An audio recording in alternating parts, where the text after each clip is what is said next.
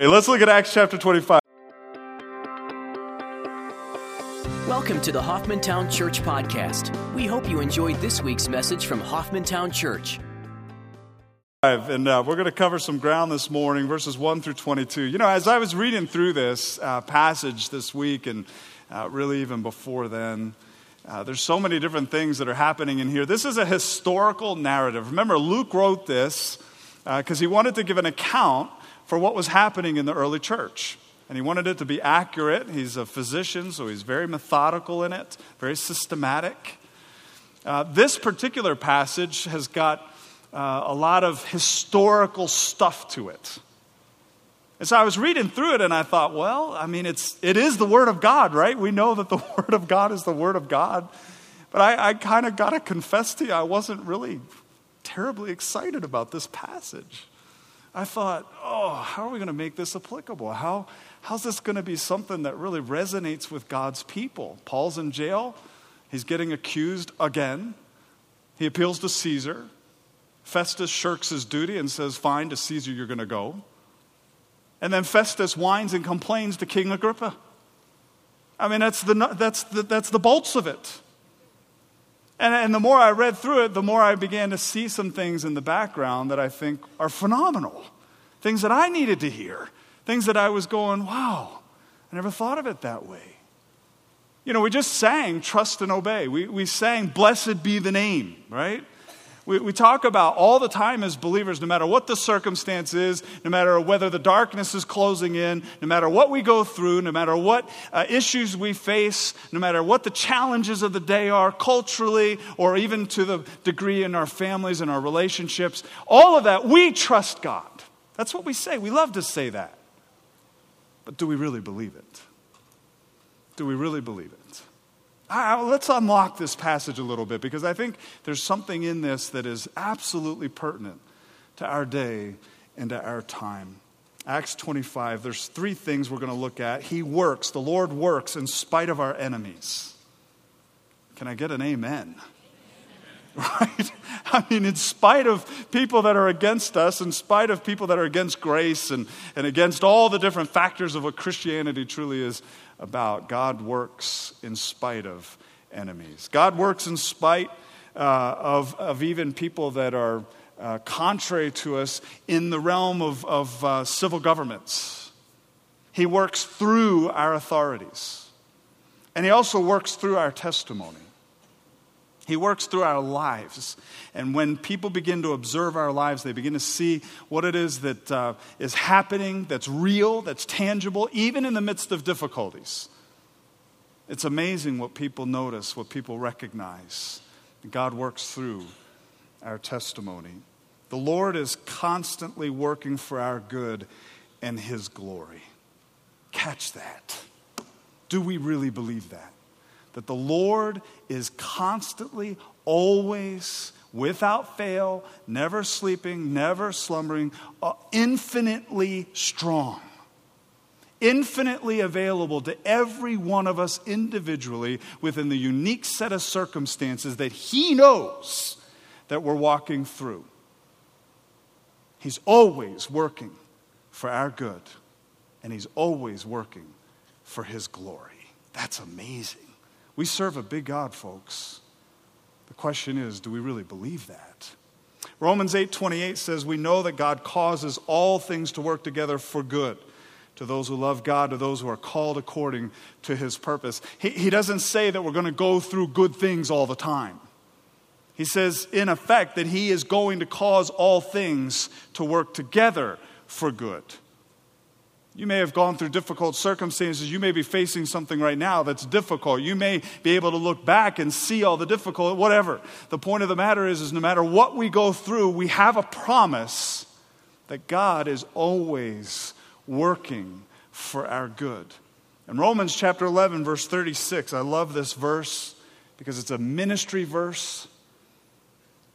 And it's the intention of what true ministry is really all about. He says, for from Him, that means out of Him.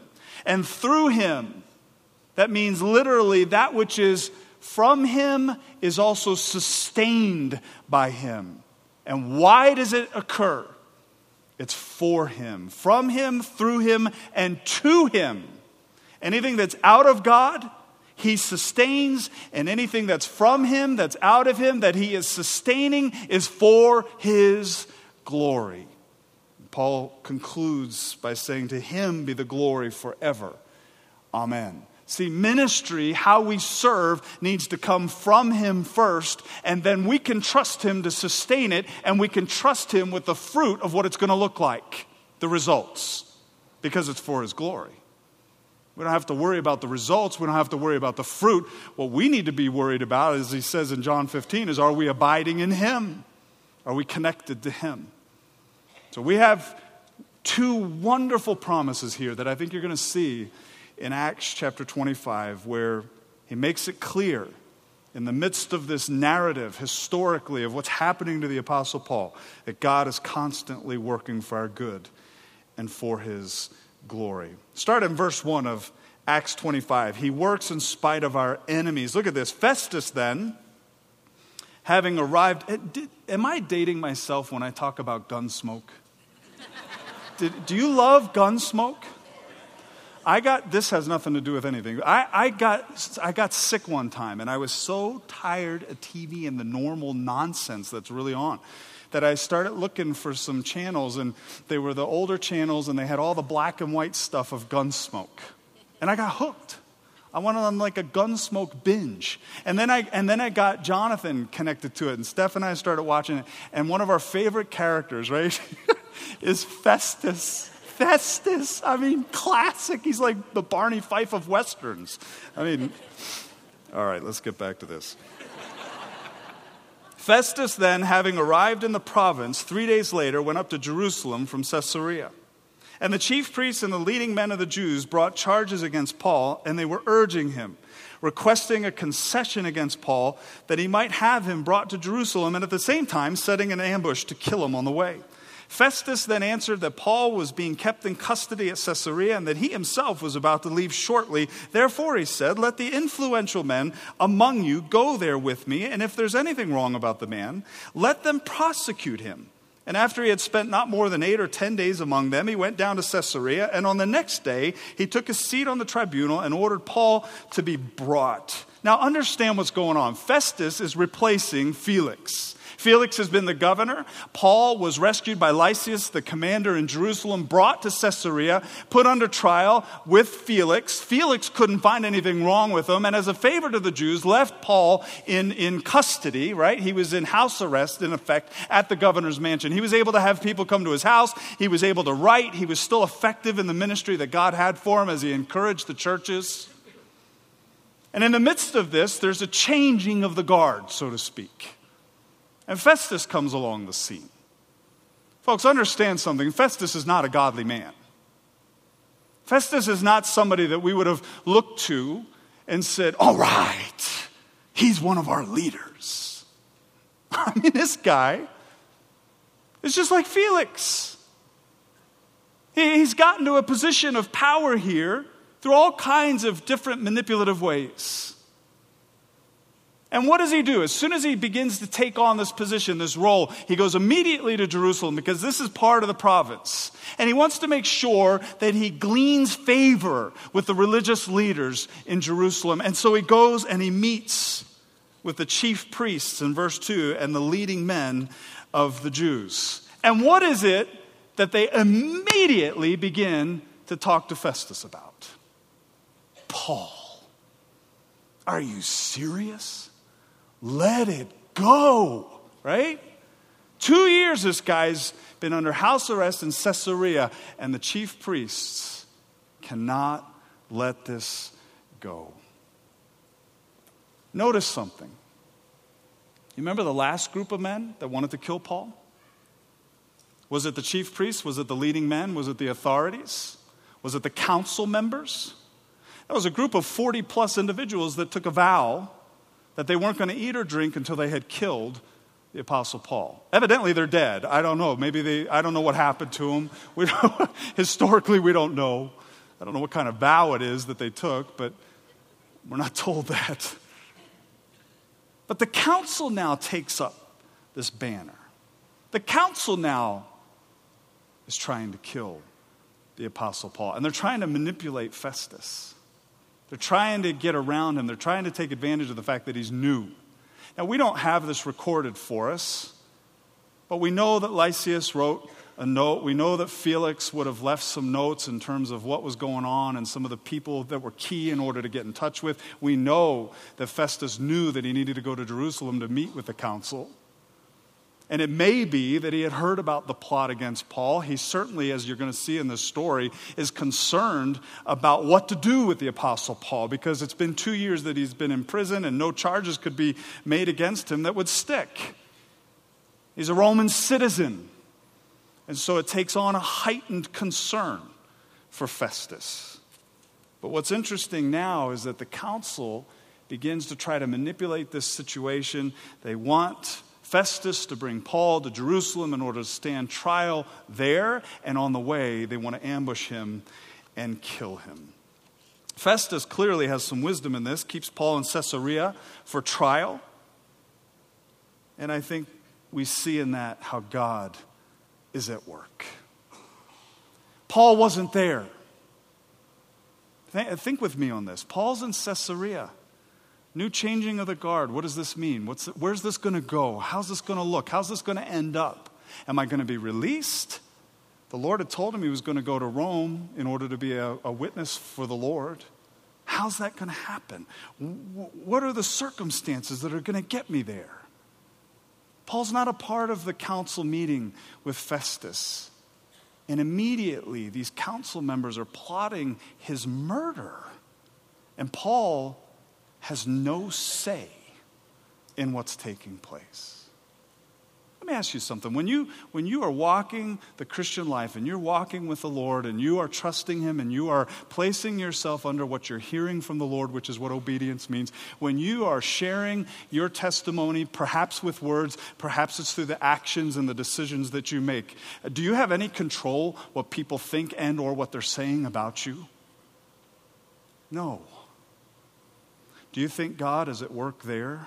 Do you think God is looking out for you? Do you think that the Lord is going to take care of you? You think that the Lord is big enough to make sure that the circumstances will be for our good as well as for His glory? I think so. See, I think one of the beautiful stories behind the story here is how Paul lived out what he said. He trusted the Lord. And in the midst of all kinds of difficulties, false accusations, threats, murder, all the stuff, he continued to just proclaim the gospel of grace. Well, secondly, he works through the authorities. Clearly, we saw that with Festus. We'll see it even more. In verse 7, after Paul arrived, remember, Festus has sat down on the tribunal. He's back in Caesarea. He wants the leading men of the Jews to come to Caesarea in order to have Paul give his testimony for the charges to be brought against the apostle. It says, after Paul arrived, the Jews had come down from Jerusalem, stood around him, bringing many and serious charges against him, which they could not prove. While Paul said in his own defense, I've committed no offense either against the law of the Jews or against the temple or against Caesar. Festus, wishing to do the Jews a favor, answered Paul and said, are you willing to go up to Jerusalem and stand trial before me on these charges? Paul said, I'm standing before Caesar's tribunal where I ought to be tried. I've done no wrong to the Jews, as you also very well know. If then I am a wrongdoer and have committed anything worthy of death, I do not refuse to die. But if none of those things is true of which these men accuse me, no one can hand me over to them. I appeal to Caesar.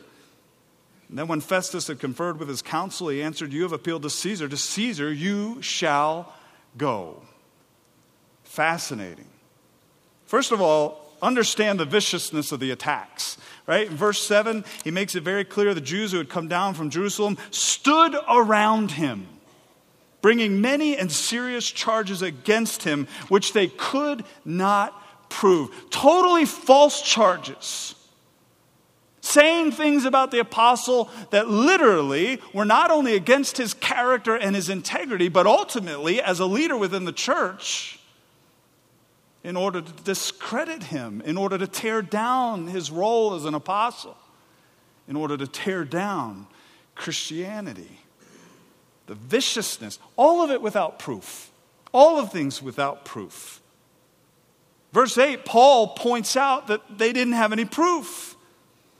That he didn't commit any of the things that they're saying. And he gives us 3 things specific that give us an indicator as to what the charges actually were all about. The first thing he says is against the law. I didn't do anything against the law of the Jews. I didn't do anything against the law. The second thing he says is against the temple.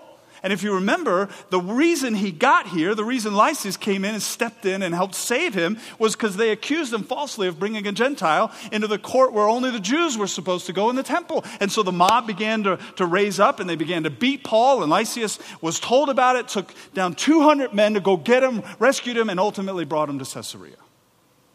And Paul says, I didn't do anything against the temple. The charges that you have here can't stick. Because nobody can say I did these things. The third thing is against Caesar, which is equal to Roman rule. So 3 things that Paul has accused of him. Right? The law, the temple, Caesar, or Roman rule. I want you to think about this for a second. When we're walking with the Lord, right, and we're trusting in the Lord, when we're growing in Christ, and God, through His Word, is beginning to deepen us, to transform us, to renew our minds, and our activities begin to reflect that. Bible promises when you desire, anybody who desires to live godly in Christ Jesus will be what? Persecuted. It will probably fall into one of these 3 categories. It'll be an attack against you concerning grace. Concerning grace. It'll be an attack against you concerning religion, the temple, the way things have always been done, the way things are proved to be successful. And or it'll be an attack against you that you are a usurper of the law of the land, that you're not doing what the law of the land says that you are to do. Anybody think about gay marriage? How do we begin to deal with that? How do we begin to understand that? Why are we caught off guard by that? Grace, because we don't give anybody credit and pat them on the back for what they've done in the flesh, and we don't take credit for anything that we've done in the flesh, because we understand by grace it's not according to our works, it's not according to what we could do, it's not according to anything that we have the strength to accomplish, it's not our righteousness, it's not our strength, it's not our wisdom, it's God's. Religion, because religious systems are invested in building up themselves. And so when we begin to walk with God and we begin to know the Lord and begin to be transformed and renewed in our minds, all of a sudden the most important thing is the kingdom of God, and it's knowing Christ. It's following Him.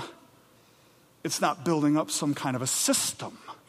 It's not protecting that system. The law, God's law or man's law?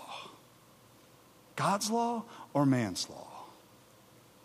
It's important to understand that when we begin to walk with the Lord, we are going to be persecuted. People will say all kinds of false things against us. They will charge us, they will accuse us, and it will have no merit to it other than we just want to know the Lord. Don't get caught off guard by that. The Apostle Paul had this happening to him all the time. Paul knows his rights. He appeals to Caesar. And so Festus takes the easy way out and says, well, you've appealed to Caesar you're going to go. But the problem is Festus doesn't know what to do. Verse 13, it says, when several days had elapsed, King Agrippa and Bernice arrived at Caesarea and paid their respects to Festus. And while they were spending many days there, Festus laid Paul's case before the king, saying, "There is a man who was left as a prisoner by Felix, and when I was at Jerusalem, the chief priests and the elders of the Jews brought charges against him, asking for a sentence of condemnation against him. I answered them that it is not the custom of the Romans to hand over any man before the accused meets his accuser face to face and has an opportunity to make his defense against the charges. So after they had assembled here, I did not delay, but on the next day took my seat on the tribunal and ordered the man to be brought before me." He's sharing all of this with King Agrippa and Bernice. In verse 18, he says, "When the accusers stood up, they began bringing charges against him, not of such crimes as I was expecting. But they simply had some points of disagreement with him about their own religion and about a dead man, Jesus, whom Paul asserted to be alive." I love this next verse. "Being at a loss." Don't miss that, right? Being at a loss. I mean, can you hear this guy? He's new to his post. He's new to the position. He doesn't know what to do. He's caught up immediately into a religious argument. And he admits it. Being at a loss how to investigate such matters. "I asked whether he was willing to go to Jerusalem and there stand trial in these matters. But when Paul appeared to be held in custody for the emperor's decision, I ordered him to be kept in custody until I send him to Caesar." And Agrippa said to Festus, "I also would like to hear the man myself." Tomorrow, he said, "you shall hear him." We'll look at that next week. Okay, the whole testimony of Paul before Agrippa. Fascinating. Festus had no idea what to do. He's way in over his head. The water's caught up to the nostril moment, right? He's in the midst of a religious argument that he doesn't know where to go. Roman law, you can't accuse somebody and charge somebody and convict somebody if there's nothing to stick. And there's nothing to stick. Catch that, because that's one of Luke's main issues here. He wants us to understand that Paul had done nothing wrong. Even according to the law of the Romans, he had done nothing wrong.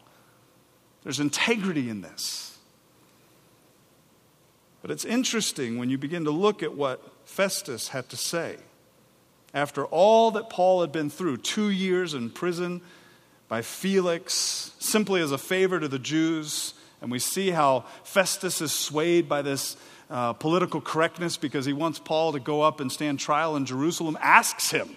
I mean, can you imagine? Here he is, the judge, and he's asking the prisoner, "You want to do this?" Somehow it's backwards. Luke is making sure that we understand that any of these charges had no validity to them at all whatsoever. Acts 23 verse 1 kind of captures this moment where Festus doesn't know what to do, Felix didn't know what to do, charges were brought against Paul. Clearly none of them could stick. And if you remember 2 years prior to this, when he had stood before the council after being saved in effect by Lysias, he looks at the council intently and he says, "Brethren, I have lived my life with a perfectly good conscience before God up to this day." Wow. Right? Can we say that? Can we say that? We lived our lives up to this day, and we're able to have our consciences clear, that we're right before the Lord. Let me summarize this a little bit in this way. Paul knew several things. He knows something about God. And walking through this circumstance where he's being falsely accused, where he's been held in prison without any merit for over 2 years now, not understanding exactly what was going to happen, where he was going to go, but understanding that God is at work. Let me give you 3 things maybe to take home today. First of all, Paul knew that he was not in control, but that God is. Think about that. Paul knew that he wasn't in control. He had given up on that one. I don't need to try to do this for God. I understand that God alone is able to do this. 1 Timothy chapter 6, verse 15, Paul writes this, "which he will bring about at the proper time." And then he says this about the Lord. "He, the Lord, who is the blessed and only sovereign, the King of kings and Lord of Lords. Do you think Paul believed that? I think he believed it. I think he recognized no matter who was in authority, no matter what was going on in his life, that God was absolutely sovereign over it. If the Lord wanted him out of prison, it would happen like this. He had already experienced that in Philippi when he was locked up, beaten with Silas. And what happened? They began to praise the Lord. The Lord sent an earthquake, and what happened? They're immediately freed. If the Lord wanted to free him, it would take place. It would happen. It wasn't even an issue. So if the Lord wasn't freeing him, if the Lord was continuing to have him be in this circumstance, then God was sovereign over it, and God had a plan in it, even if Paul didn't understand it, couldn't see it, couldn't measure it, or verify what it was that was going to happen. It's totally sovereign. Do we trust the Lord in his sovereignty? And no matter what circumstance you're in the midst of, it's been filtered through the hands of the Lord. He may not have made it happen. He allows certain things. And some of those things are tough, but he allowed it. And do we believe that he's going to bring good out of it for us? Do we believe that he is going to glorify his name through the circumstance?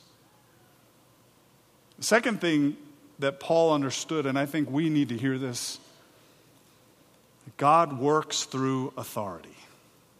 God works through authority. Folks, I don't care who it is that we want to talk about in the civil arena. The Lord works through authority. Paul wrote in Romans chapter 13, verse 1, every person is to be in subjection to the governing authorities. Why? For there is no authority except from God, and those which exist are established by God. Oh, does that hurt us, isn't it? We cringe, but we have a vote. Yeah, hanging chads. Anybody remember that? My goodness, Steph and I were down in Florida during that whole thing. And it was so funny. We're watching the news and we're watching the story and all the reports are coming in. And it was kind of like, well, this person's won. And no, this person's won. And oh, wait a minute, they're not going to give their concession speech yet because all of a sudden, and it just got longer and weirder and longer. And we were laying there on the floor. Finally, I'm laying on the floor. It's like 3 o'clock in the morning. I'm like, I'm not going to work tomorrow. I got to find this out, man. I'm distraught, And then we ended up moving up into Chattanooga not terribly long later, but the Supreme Court took over. You think God had his hand in all that? We can come up with story after story after story on this stuff. We got to get past the idea that we're in control, folks. Anybody agree with me on this? I mean, really, I gotta say, this is me too, right? That somehow we're in control. God is in control, and God works through authority. Now, we always understand, as Peter and John told the council when they told Peter and John not to proclaim the gospel, stop preaching about this Jesus. They said, you decide, should we listen to God or should we listen to you? We understand there's a point where there's a breaking point here.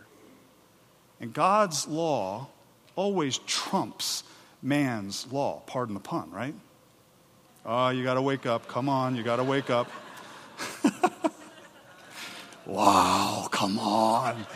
Give me a man, just walk off here. Come on, it's funny. The point of the matter is we know God's law supersedes man's law. Always. But we trust the Lord in the midst of the circumstances. We trust the Lord. In verse 3 of Romans 13, he says, for rulers are not a cause of fear for good behavior, but for evil. Do you want to have no fear of authority? Respect? Do what is good, and you will have praise from the same. Thirdly, the Lord is faithful. The Lord had already told Paul he was going to Rome. You can go back and look at that. Paul's in prison. Paul has just been beaten. I'm sure that he was worried about what was going to happen to him, concerned, praying about it, wondering about it. Acts 23:11 says, on the night immediately following, the Lord stood at his side and said, take courage, for as you have solemnly witnessed to my cause at Jerusalem, so you must witness at Rome also. Beautiful. Paul understood that the Lord is faithful. In 2 Thessalonians chapter 3, verse 3, he writes this, the Lord is faithful, and he will strengthen and protect you from the evil one. Wow, what a beautiful truth. What a beautiful encouragement for each and every one of us. No matter what happens, no matter what's going on, whether we're attacked, whether we have false charges brought against us, we're not in control of those things. We know that God is. We know that the Lord is in control of the authorities. We know the Lord is faithful. We're his people. He's always working for our good, and he's always working for his what? Glory, his glory, the true identity of who he really is. And let me leave you with this, because I think this is important. Festus says something here that's really interesting to me. He's talking to Agrippa. He's trying to summarize it. He doesn't know exactly what to do with the Apostle Paul. But what does he say as a summary about the Apostle Paul? In verse 18, he says, when the accusers stood up, they began bringing charges against him, not of such crimes as I was expecting, but they simply had some points of disagreement. Now listen, they had points of disagreement with him about their own religion and about a dead man, Jesus, whom Paul asserted to be alive. Two things. What was Paul known for? He was known for his stand on grace. And he was known for a stand on what? The resurrection of the Lord Jesus Christ. Folks, I think we ought to dwell right there. I think we ought to dwell right there. What do we want to be known for? Individually, collectively, as a church body, I think we want to be known for the fact that it is for freedom that Christ has set us free. Therefore, don't place yourself back up under a law, the bondage. Don't place yourself back up under the tutor, that which taught us that we have a wonderful Savior who loves us. Let's be known for grace. And secondly, let's be known for the resurrection of the Lord Jesus Christ. Because it is the resurrection of the Lord Jesus Christ that establishes why we're even here today. And I think if we focus on those two things, and we begin to be transformed even more so by the Lord, renewed in our minds as we get into the Word of God, I think the world's going to take note of that. And we may come under persecution. We may have all kinds of things falsely said about us. But I think that's going to just squeeze us a little bit more in order that out of us, the life, the love of the Lord Jesus Christ will be revealed. Are we walking in that? Are we trusting the Lord in the midst of circumstances? Are we running to him? Are we walking with our shepherd? Let me close with this. Do you like Psalm chapter 23? I love Psalm 23. It's one of my favorite Psalms. It's become nearer and dearer to my heart the older I get. Psalm 23 says, the Lord is my shepherd. I shall not want. He makes me lie down in green pastures. He leads me beside quiet waters. And he restores my soul. You need your soul restored this morning. You need your mind restored. The Lord is able to do that. He guides me in the paths of righteousness for his name's sake. Good works, the things that measure up to what he considers to be right. Even though I walk through the valley of the shadow of death, I fear no evil, for you are with me. Your rod and your staff, they comfort me. Now, folks, I don't know if you've ever thought about this, but I don't know how a rod and staff comfort very well, the way we normally define it. What he means is when I get off track, he uses that rod or that staff to hit me, to get me back in alignment so that I can enjoy him and walk with him. He disciplines. He says, you prepare a table before me in the presence of my enemies. You've anointed my head with oil, my cup overflows. Surely goodness and loving kindness will follow me all the days of my life, and I will dwell in the house of the Lord. How long? Forever. Isn't that beautiful? Folks, we have a great shepherd.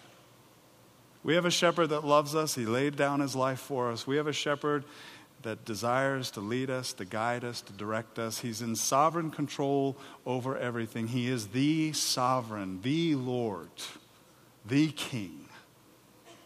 He's able to work in the midst of even difficult circumstances for our good and for his glory. Do we trust him? And are we actively engaged day by day, saying, yes, Lord, whatever you choose today is fine with me, because I just get to experience you along the way.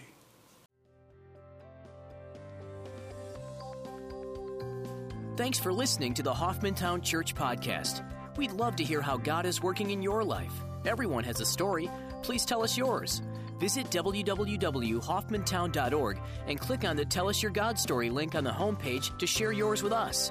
Thanks for listening to our podcast, and we hope you will join us next week.